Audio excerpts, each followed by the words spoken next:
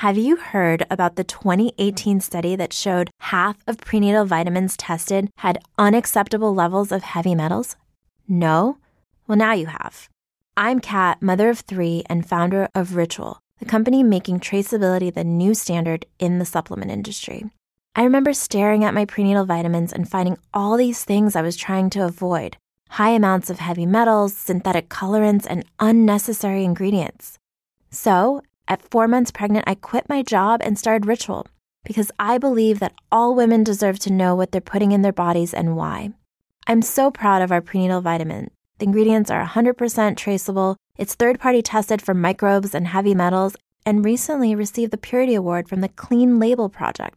You see, we trace like a mother because, let's be honest, no one cares quite like a mother. But don't just take my word for it. Trace for yourself with 25% off at ritual.com/prenatal. This is Cruise News Today with Doug Parker. Good morning. Here's your cruise news for Thursday, December 1st. Just a month after announcing it would no longer offer bottles of alcohol pre-order on its ships, Carnival has, reversed that policy, kind of. Starting today, guests can once again pre-order bottles of alcohol ahead of their cruise to be delivered to their cabin. Only 1 bottle per cabin is allowed, and the only option is available on cruises 7 nights or longer. Those taking back-to-back cruises can order separate bottles for each leg of the voyage. Drink up. And you got some extra cash and want to buy a cruise ship? Well, we have a deal for you. Bankrupt cruise operator Genting Hong Kong ship World Dream is now on the auction block.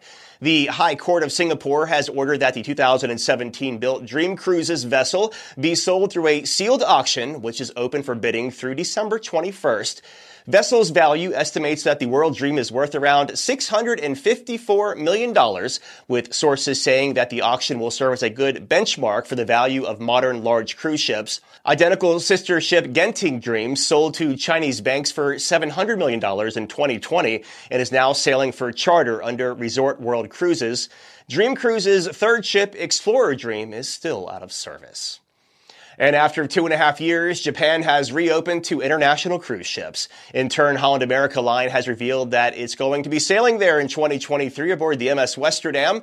The ship will begin a winter and spring season in Japan following a January dry dock. There will be 5 separate itineraries to choose from 11 to 14 nights, departing from either Japan or Singapore.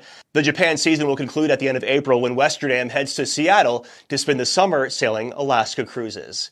Cruise line stocks were mixed on Wednesday. Carnival Corporation up 2%, 9.93. Royal Caribbean flat, 59.93. And Norwegian flat, 16.44. Breaking news and industry coverage at cruiseradio.net. I'm Doug Parker with Cruise News Today. The proceeding was a production of Cruise Radio. For more accurate and dependable updates, subscribe to our YouTube channel or visit cruiseradio.net.